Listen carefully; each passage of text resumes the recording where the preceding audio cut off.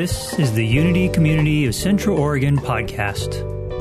Victor, thank you so much. I want to read a poem from Donna Benjamin that is dedicated to her father, Isaac Elanan Benjamin, and it's called What I Miss the Most. What I miss the most is holding my father's hand.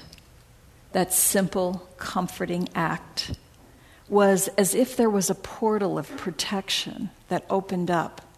And in that moment, that precious moment, I felt safe, cared for, and expansive. The world fell away, and there was only a vortex of love, a timeless moment in a stormy sea of life.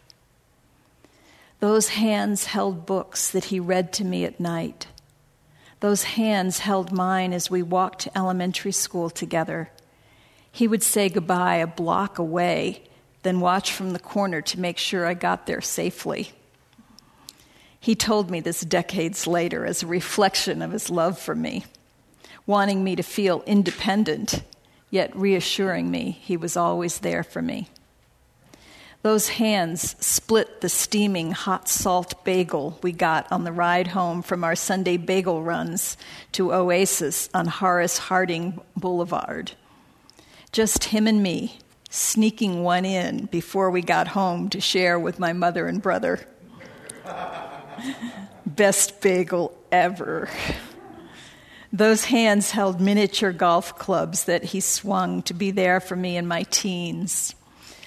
Those hands drove me to endless parties and gatherings until I could drive, and most especially to college.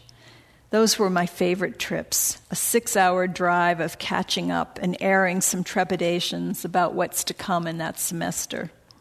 And he would always reassure me, "You're gonna do great, kiddo." And the times we got to dance together were magical and special. If your father is still here, call him, write to him, see him. I know it's complicated. I could write volumes, yet in the end, it is half of what makes us who we are. Our lineage is tied to all of his lineage. Known or unknown, that special bond is unbreakable. If your father is gone, know that he did his best to make the world right. And if he stumbled, it might have been because his father did. Forgive. Love never dies.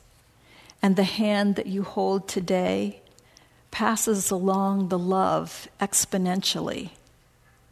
And the world is made right again. What I miss the most is holding his hand as he lived his last months in rehab in the hospital. I created that portal of love for him, and he left knowing he was loved and appreciated. What I miss the most is holding my father's hand. That's so beautiful, Donna. Thank you. Yeah. She's an amazing poet. She wrote that last night. She just comes up with these things so spontaneously. Father's Day is complicated. It's really complicated because none of us got perfect fathers. Some of us got fathers that were really badly messed up. And some of us got fathers that are pretty darn good, but not perfect. Some of us got fathers that were gone completely, and we never knew them. And then some of you are fathers, and you have your own complicated relationships with your kids. And just like mothers, you have the feeling that you didn't get it right. No matter what you do, you're messing up somehow because there's no perfect. We don't get it right. And we all have the choice of what we want to focus on. Are we going to focus on what they did wrong?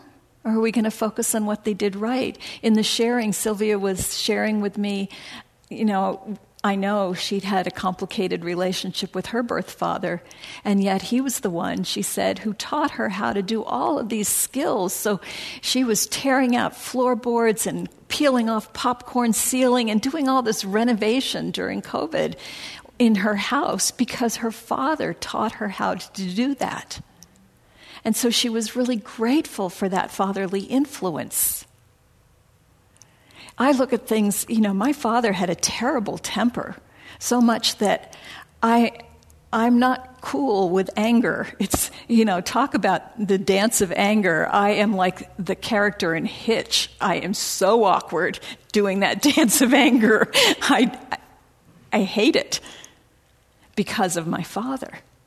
And yet my father also was the one whose tears would well up in his eyes when he said goodbye every time. My mother was kind of, all right, goodbye. Not warm and fuzzy at all. But my dad was. My dad was the one, he taught me. I remember because I worked in the merchandise department that he did in Feline's. And he taught me, now you need to kibitz with the people that come, the customers. You don't just be businesslike with them. Chat them up, get to know them. That's how you make sales. But he was teaching me also just how to be a decent human being. He had a standing offer to teach me how to smoke cigarettes because he was a chain smoker.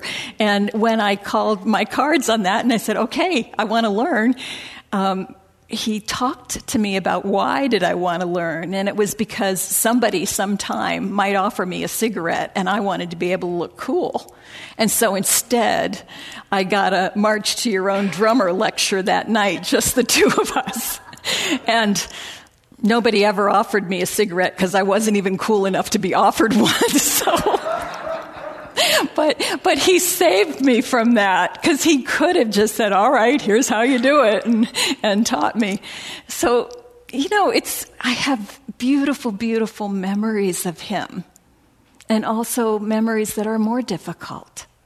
And I know that that's true of every one of you. Some of you were raised by a man that wasn't your birth father. But I read this quote today about being able to raise a child, being brave enough to raise a child is what makes you a father. It isn't just the genes. It's that bravery, because it's a brave act.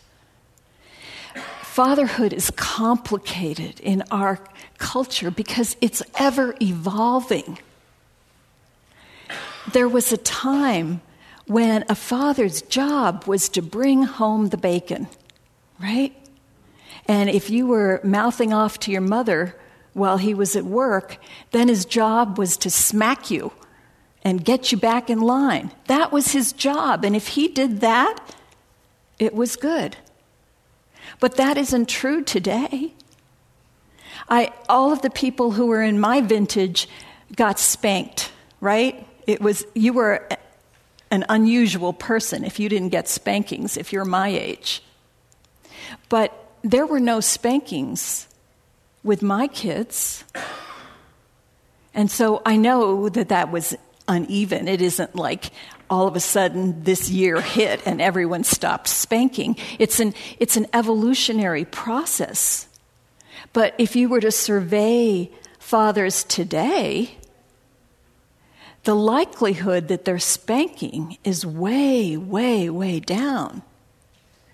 They had to be raised in a very abusive home and not able to make that transition to consciousness for them to still be spanking. For most people my age, our fathers were not terribly emotional. They weren't big on saying, I love you. But that's not true today.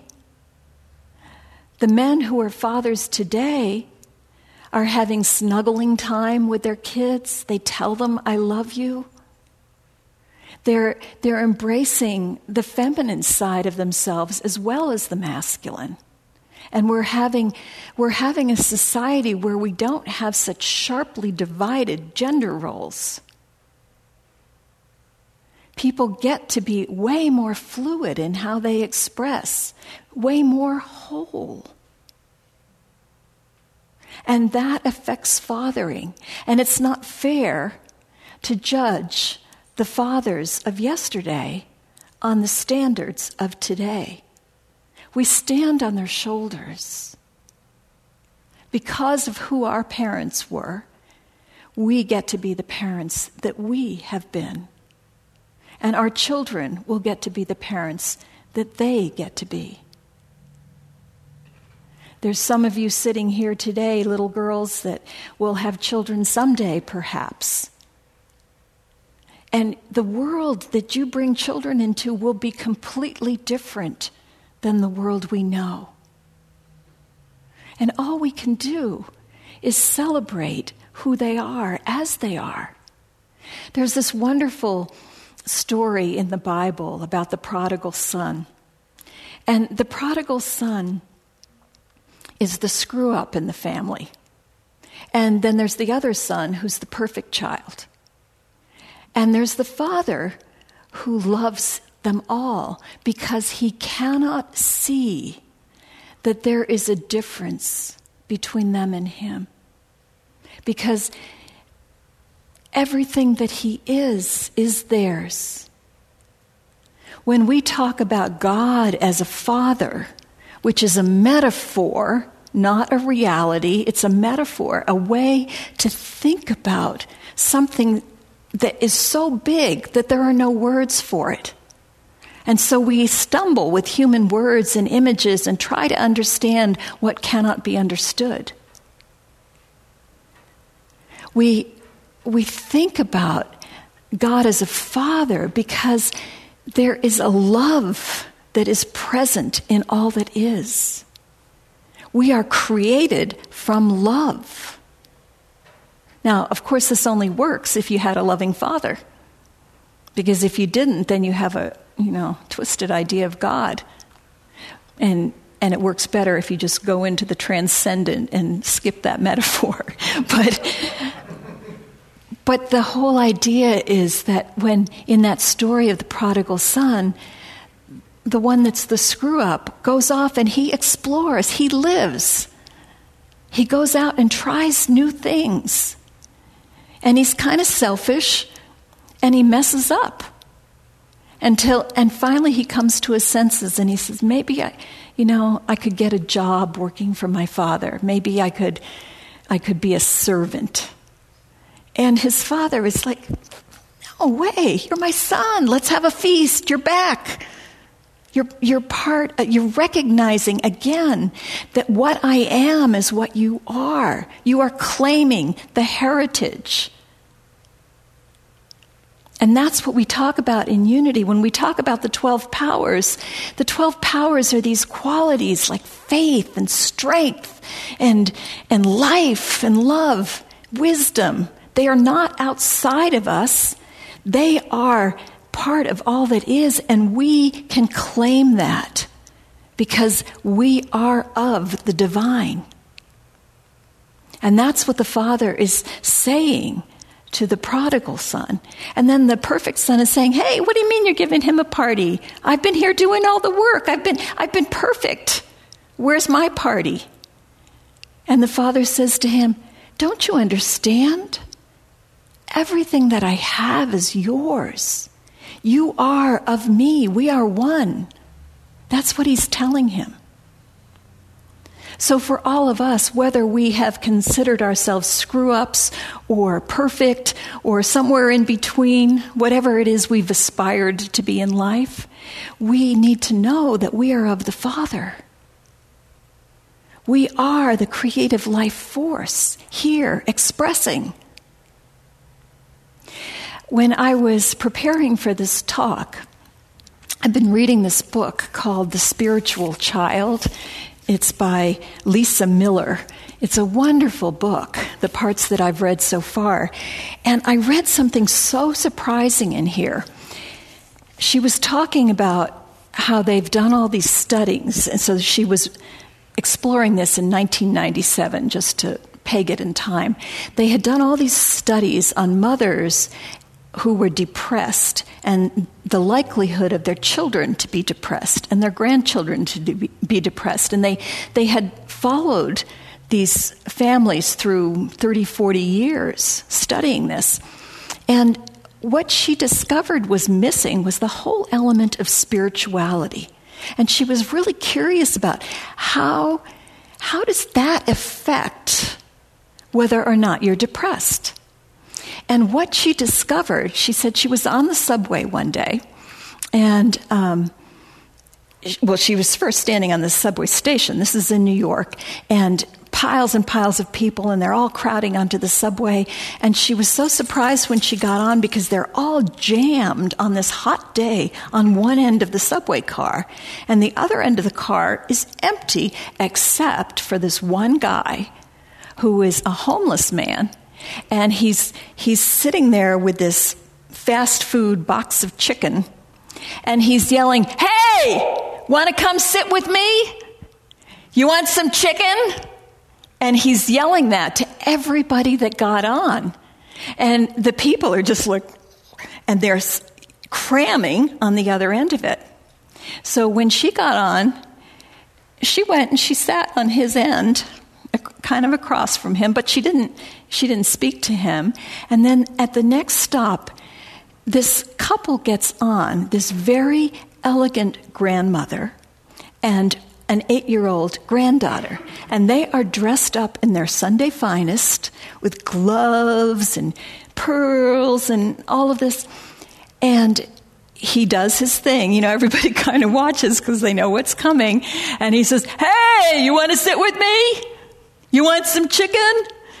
And she said what she noticed was they just nodded to each other. And they went and they sat down beside him. And then he says, "You want some chicken?" And they said, "No, thanks," nodding to each other. And he had a couple of other things that he said, and they would nod to each other and respond. And he just calmed down. And she realized the nod between them was the grandmother transmitting to the granddaughter, and the granddaughter transmitting her understanding that there was a spiritual principle at play here. Maybe you remember, if you've read the Gospels, whatever you do to the least of these, you do to me. That was Jesus' teaching, that what we see out here in the community is the outpicturing of the divine. It's not separate. We cannot treat the divine any differently than we're treating the person who's right in front of us. And that was a spiritual teaching. And she was embodying Unity's fifth principle, which is don't just talk about it and think about it, act. She was showing her granddaughter, what does that look like? To find the sacred everywhere. And so this was the answer to what she'd been looking for. This is how it gets transmitted. And what she found was startling research results, that when a mother had spirituality, there was like a little bit less likely to pass on depression. If the child was spiritual, there was a little bit less tendency to pass on depression. But when there was a shared spirituality between parent and child, I mean, in this study it was mothers, but it would be the same with fathers, or any significant person in the child's life. So it could be a grandparent, it could be an uncle or an aunt, it could be a pastor or a coach or a teacher. But someone who had a significant role when they shared the same spirituality, the results went up to 80% less likely to pass on depression. And when you looked at the third generation, so now we're talking about the grandchildren, it went up to 90%. Think about the epidemic of depression we have in our world. Think about the medications that have mixed effects. Think about all the strategies that we use. And if there were one that was 80 to 90% effective, wouldn't you want it? We here at Unity have that available to us.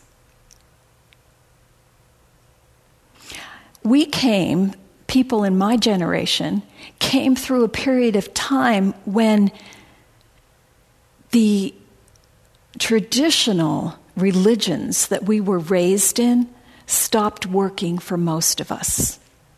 If we're sitting here, probably they're not still working for us, or we'd be sitting there.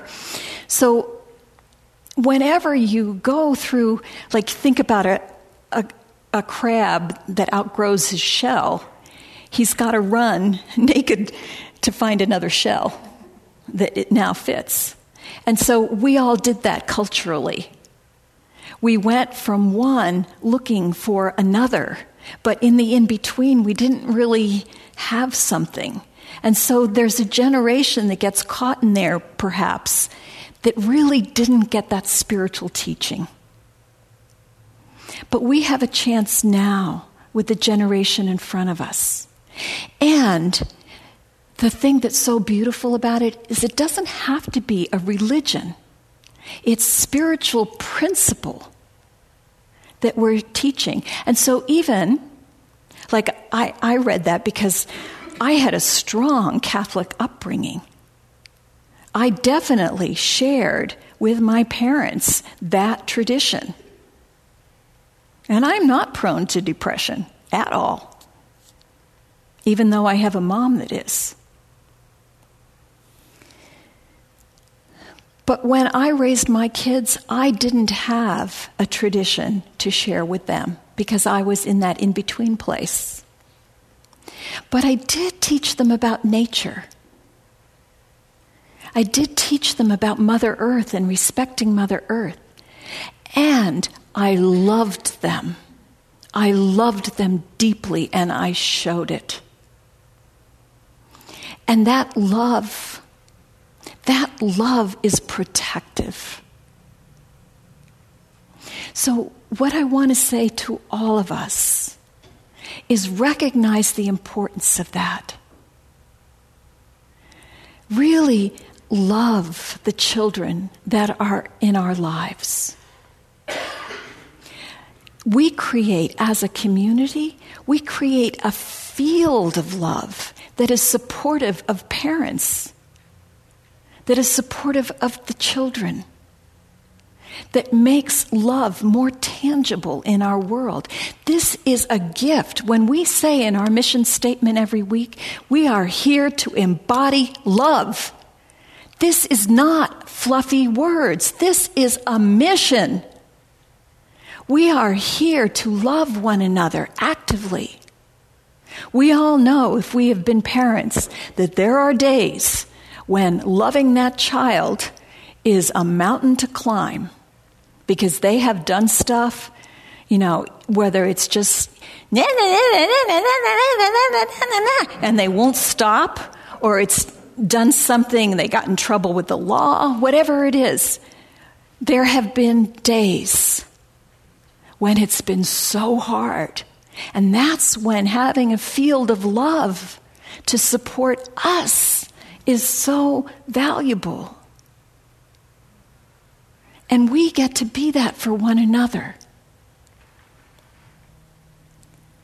Right now, we're small as a group, again, because of the fragmentation that happened during COVID. But that's just for now. That won't be forever. People will feel safe again. People will come back We've already reached people that didn't know about us until we went online.